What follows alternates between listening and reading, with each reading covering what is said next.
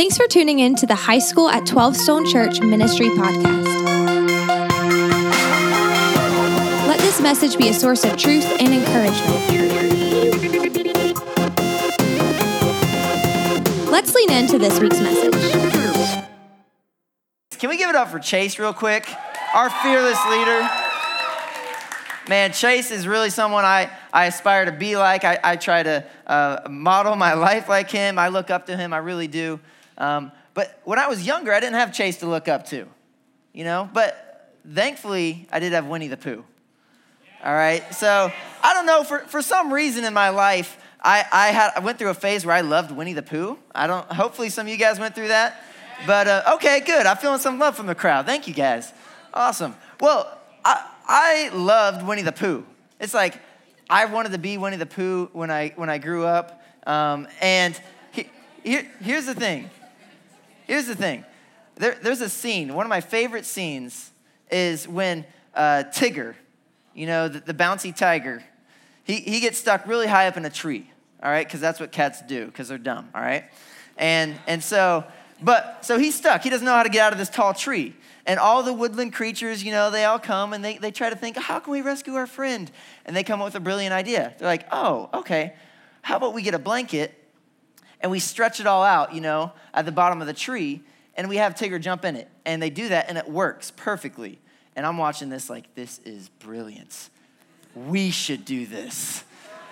I'm like, all right, so I get my siblings together. I'm the oldest, so I'm like the ringleader, you know, and we decide we're gonna try that, all right? But in order to kind of explain and show you the full, the range of this story, I'm gonna need some help. So first four people up here. I need, all right. You four right here. Stand down here. No, you're in. Daniel. All right, I need you guys to get the four corners of this. Four corners. Stretch it out right there. All right, now here's the deal. A little lower, you know, I got to be able to, you know. Okay, so here's the thing. Here's the thing. You're Trey, all right? You're incredibly good looking and wise. You're the ringleader of the bunch, all right? Your name's Trey. All right? You're Nicole, all right? I'm sorry, but you're my sister Nicole, all right? You got that corner right there. You guys are twins. Say hi. Yeah, you guys are twins. Luke and Danielle, okay? So boy-girl twins, that works out perfectly. Luke, Danielle, perfect. And then, since the brilliant leader I am, you know, I decided to have Noah, who was youngest at the time. I'm like, he's the smallest, so he'll be the easiest to catch, right? And so I'm going to act Noah out for this, all right?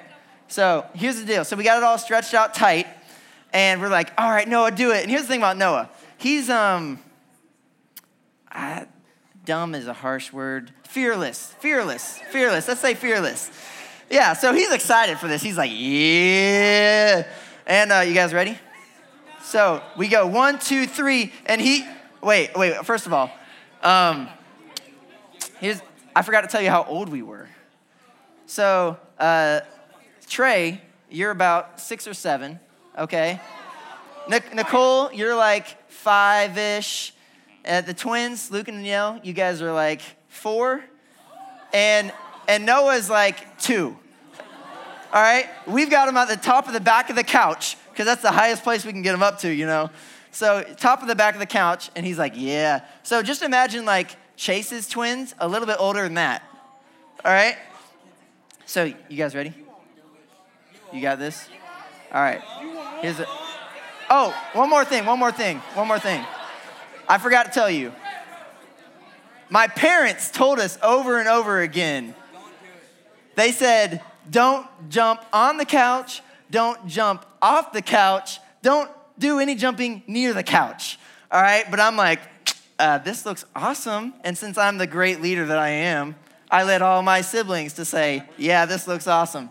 All right, so you guys ready? I'm not gonna jump. You guys can head on back. But here's the thing. As soon as Noah was getting ready to jump, my mom turns the corner and walks in the room. And my mom is a smart woman. All right, she knows what's about to happen. And she's just like, no.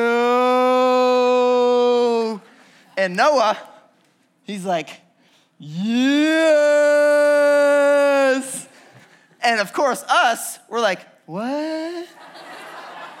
And Noah, no joke, just comes flying down and boom, on the ground. He's like writhing on the ground, and my mom's like picking him up, and he's crying, and as soon as she makes sure like he's okay, mild concussion, whatever, it's cool, she turns to me and goes, Trey, what were you thinking? And I said, Mom, it worked the first 2 times we did it. Not the right answer, but looking back on it, I can laugh at it. But in the moment, my act of disobedience hurt someone I love. I disobeyed my parents, and it cost me. It hurt the people around me. And luckily, I don't have a bear as a role model anymore. But I do have a goat as a role model now. The greatest of all time, Jesus Christ. And in this series, GOAT, we're talking about what makes Jesus the greatest of all time. Because whether you're a Christian, an atheist, or you believe some other religion, you have to come to the conclusion and deal with the fact that Jesus, more than anyone else in the history of the world, changed the world. All right, he changed the world more than anyone else. And so he is the greatest of all time. And so we're looking at things, what made Jesus so great? What made him incredible? Last week we talked about his humility. Greatness is not measured in how you lord over others, but how you serve others. It's in your humility. And this week, we're talking about obedience. And you guys might not think of obedience this way, but obedience took Jesus to the next level. Obedience is what made Jesus the greatest of all time. So what made Jesus so great? Let's check this out. It should be on the screen right here. Romans 5:19. Romans 5:19 says, "For just as through the disobedience of one man the many were made sinners, so also through the obedience of the one man the many will be made righteous." So here's what this verse is saying. It's saying Adam, the first man, sinned. He was disobedient. And because of his disobedience, it hurt the people around him and the people that came after him, just like my disobedience hurt my little brother. But Jesus' obedience made a way for people to come before God and be forgiven and made new. Jesus' obedience changed the world because it's through his obedience that God was able to work in the world around him. And so, if you're taking notes, your first blank here is, if you want to change the world around you, obey the God above you. If you want to change the world around you, obey the God above you. And here's why. When we are obedient, it allows God to work through us to change people and to change situations. And if we're honest, we could all use a little bit of that. We all have people in our lives that we love that we want to see helped. We all have situations in our lives that need the touch of God in it. We all have things or places in this world that we know of and that we care about that needs God movement desperately. And if you want to change the world around you, obey the God above you. And so, how did Jesus do it? How was he? The Bible says he never sinned. He was always obedient. I don't know about you, but I struggle sometimes with being obedient to everything, right? But how did Jesus do it? So to figure that out, we're going to look at one thing that Jesus said, one thing he did, and one thing that he gave. So let's look at what Jesus said. Should be on the screen right here, John 14:15. He says, "If you love me, keep my commands." What does this mean? If you're taking notes, obedience flows out of love. Obedience flows out of love. And that's pretty intuitive, right? Like that makes sense to us. Think about it this way. Think about dogs and cats, all right? So a dog loves you. You know, a dog's like, oh, you're the best thing ever. A dog is just like, oh, has so much love, it's about to explode. And a dog will trip over itself to try to obey you, right? Like, it'll do whatever it can to try to obey you because it loves you. And obedience flows out of love. Now, cats don't love anybody except themselves. All right? Cats don't love anyone except themselves, so they are going to obey you. They are going to obey you. Why would they? Thank you. Why would they obey you? Because here's why. Here's why. Obedience flows out of love. No wonder cats don't obey. You know? Are there a lot of cat lovers in this room? Man, this is killing me. This is killing me, you guys. Now here's the thing. I want to be clear on this too, because I don't want you to mess this up. A lot of us mess this up, and here's what I'm talking about right here. All right, so we view it a lot this way. Okay, I love God, right? I love God. That will lead to me being obedient to God. So I prove my obedience. You know, I prove my love through my obedience. And then when I obey, God will love me. Now, here's the thing about this. This, you might not say it this way. You might not think it in this straightforward of a term. But so many of us think this way about God's love. And here's how I know that. Because after we mess up, after we disobey, we view God as more distant.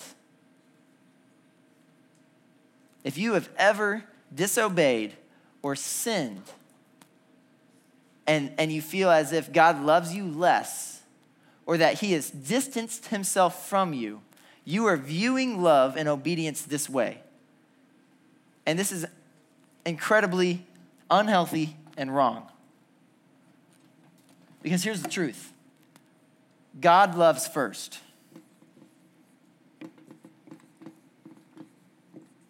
God loves first. While we were still sinners, Christ died for us. Not after we started getting obedient and getting our act together. No, while we were still messed up here, God loved us. Because of God's love, we fall deeply in love with him. Love for God isn't something we manufacture. Love for God is a result of realizing God's love for us.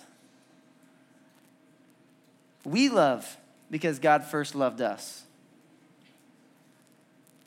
And once we've got those two in the right order, obedience stops becoming us proving that we love God, and it stops becoming us earning God's love, but it starts just as a result of our love for God.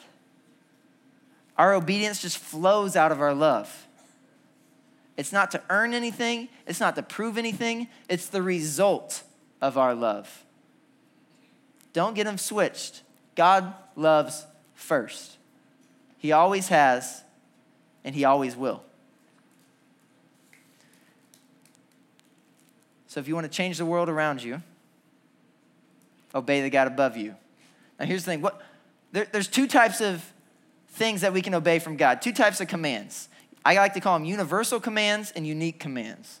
Now, universal commands are like the 10 Commandments. They're commands that apply to everyone. Don't kill people. That's a good rule. Rules like love each other, love your neighbor as yourself, forgive each other, be generous with one another. Those are universal commands. And when we obey those, we're allowing God to work through us to change the world around us. But tonight we're going to focus on the other category of commands, and those are unique commands. So you've got universal commands, that's for everyone. We should always be obeying those. But then you've got unique commands. You can call them God prompts. And the thing about God prompts is sometimes God lays in your heart just that you should do something. Maybe God is just trying to shift you to do something. And when we obey God prompts, that allows God to move through us in special ways to change the world around us. All right, so We've got God prompts, and we've got the idea that obedience flows out of love. That's what Jesus said. Obedience flows out of love. So let's look what Jesus did. We're going to look at a time when Jesus obeyed a God prompt. And so let's head over in the Bible to Matthew chapter 3. If you've got your Bibles, Matthew chapter 3. If you don't have them, they're in page 967 in the Bibles underneath you or in the chair in front of you. And while you're turning there, page 967, let me set this up.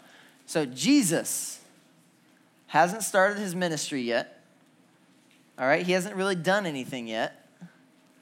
And he's going out into the desert to meet this guy named John the Baptist. All right? Now, here's the thing. We talk about one God in three persons, the Trinity. So God the Father is in heaven. God the Son, Jesus, is on earth. And he's living out and obeying God the Father's prompts through the power of the Holy Spirit. God the Holy Spirit. All right? So one God, three persons. Let's pick it up in Matthew. And it says here, verse 13, "Then Jesus came from Galilee to the Jordan to be baptized by John. But John tried to deter him, saying, 'I need to be baptized by you, and do you come to me?' And John's kind of freaked out, and rightfully so. It'd be like if Pastor Chase comes up to one of you, and he's like, 'Hey, Kinsey, the service tonight, would you mind baptizing me?' Be like, 'Wait a second. You should be the one doing the baptizing. Is this a trick question? Like, this is kind of weird.' All right? So John's like, 'Hold up. I don't know about this.' Let's see right here. Jesus replied, 'Let it be so now. It is proper for us to do this to fulfill all righteousness.' Then John consented." When God prompts you to do something, it might be awkward. And it might be weird. It might be something that is a little out of your comfort zone. You know, like, all right, I'm going to ask this guy to baptize me. He's going to think it's weird, but I have to persist. Because even when it's awkward, Jesus presses forward. And I know that until you embrace the awkward, you will never encounter the incredible that God wants and has in store for you. So press forward. When God prompts, obey, period. Let's continue with the story. As soon as Jesus was baptized, he went up out of the water. At that moment, heaven was opened, and he saw the Spirit of God descending like a dove and alighting on him. And a voice from heaven said, "This is my Son, whom I love. With him I am well pleased." All right. Jesus obeyed a God prompt, and boom, that enabled God the Father to work in the world around him. Because of Jesus' obedience, God was able to open up the skies and speak, and it changed the lives of the people around them.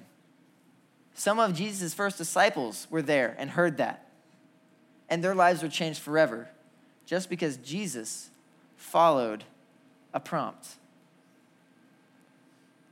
Now, if you guys are anything like me, you might be thinking, yeah, but what if God prompts me to do something I don't want to do? Like, what if he's like, hey, go move to Africa? Or, hey, break up with your boyfriend, break up with your girlfriend. Or, hey, you should go to the atheist society down the street and share the gospel. I don't know if there is one down the street, but that would be scary, right? Like, what if God asked me to do something big and scary? And here's the thing, God might ask you to do something that's really scary, really out of your comfort zone, really dangerous. But usually, the way God works is just prompting you to do one little thing, day in and day out. That's just a little bit out of your comfort zone.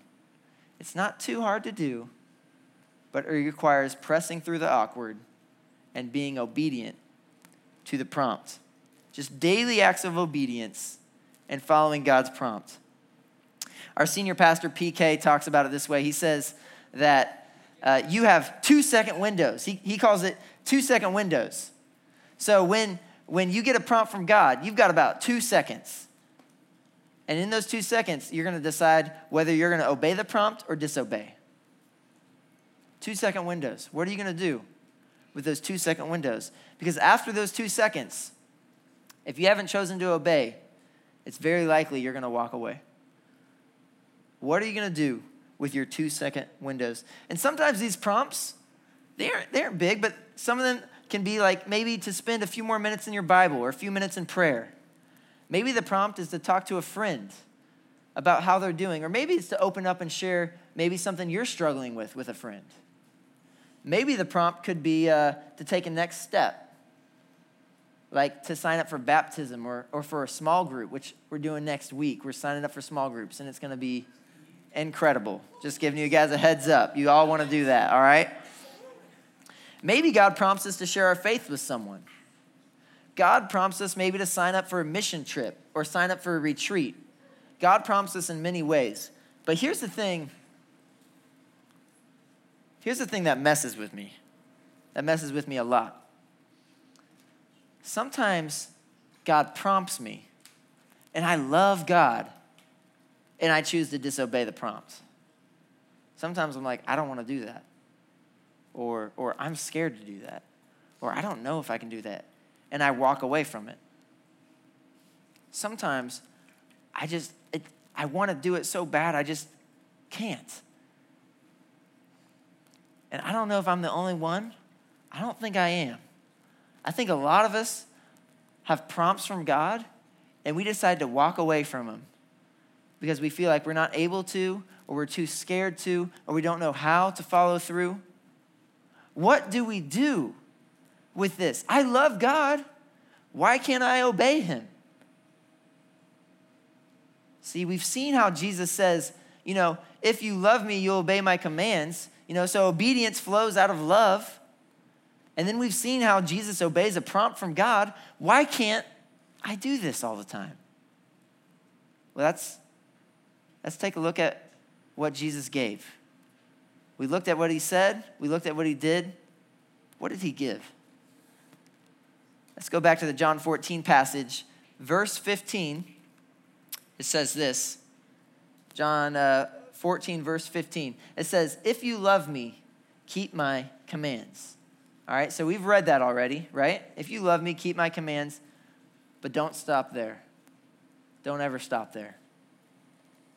And I will ask the Father, and he will give you another advocate to help you and be with you forever, the Spirit of truth. The world cannot accept him because it neither sees him nor knows him. But you know him, for he lives with you and will be in you. That's a game changer. The Holy Spirit comes into your life when you say yes to Jesus for the very first time. Jesus says, yes, you need to obey these commands, but I'm not leaving you on your own. I'm giving you the Holy Spirit that lives within you, that will never leave you, that gives you the power to obey. So if you're taking notes, get Holy Spirit strength. Get Holy Spirit strength. The world will tell you, you can do this. You are strong. You are confident. You can conquer. You don't need anyone else in your life. And that is completely wrong. Self can't help self. Self-help is an oxymoron. We got ourselves in the mess that we're in now. We can't get ourselves out. Only God can. And so when we have a God prompt, we have God power. You just need to tap into it. Access it. Get Holy Spirit strength. When I was in college, I was one night walking through my dorm. And in one of the study rooms, I see a friend of mine. And he's doing his devos. He's reading his Bible. He's praying. And I walk by and I hear God. I don't hear God. I kind of feel God saying, hey, go in there and pray for him. I'm like, no thanks. And God's like, no, go in there and pray for him. I'm like, God, that's really awkward. Like, he's trying to have time with you. I don't want to interrupt you guys. And God's like, excuse me? Go in there and pray for him. I'm like, okay. So I go in there, hey, man, I just really feel like I need to pray for you. And he just bursts out crying, weeping. And he's trying to tell me his story, and I'm trying to get it out of him, like, what's going on? And he just can't tell me. And then I hear the Holy Spirit just kind of prompt me again. Share what you're struggling with him. I'm like, okay, God, I can pray for him. I will, Lord, be with him. But I'm not going to share my struggles with him. What? And then I had to go, Holy Spirit, please help me. Give me the words to say. And I said, you know what, man? I don't know what you're going through. But the Bible says that if we confess our sins to one another and pray for each other, we will be healed. Because the prayer of a righteous person is mighty and powerful. And so here's what I've been struggling with lately. Could you pray for me? And through following that prompt, he was able to pray for me. And then he opened up and shared what he was struggling with. And I was able to pray for him. And over the next year and a half, we were accountability partners. And we helped each other grow in our faith. We helped push each other. We helped keep each other accountable. And both of our lives were changed, I think, for eternity because of that. Just because I was willing to ask God for help to obey a prompt from God. And I truly believe obedience is a game changer. I think obedience made Jesus the greatest of all time. And I think obedience is not to be viewed as something we have to do, but as an opportunity to change the world around you. Imagine if you went into your school, into your family, into your community, obeying the prompts God lays in your life. You would change your world. And if you want to change the world around you, obey the God above you. So as we close out, I just have one challenge for you guys. And this is, I'm not going to have you raise your hand or do anything. I just want you to think about this. And if you're up for it, make the commitment just between you and God. My challenge for you is, will you commit this week, the next 7 days, to obey any God prompts that come into your life? Will you commit that if you feel like God's asking you to do something, just to say yes? You aren't going to be able to do this on your own, by the way. You're going to have to ask the Holy Spirit to help you. But as I pray, if you are willing to make that commitment, just pray between you and God, God, please help me to obey any prompts you place before me so that you can work through me to change the world around me. Let's pray.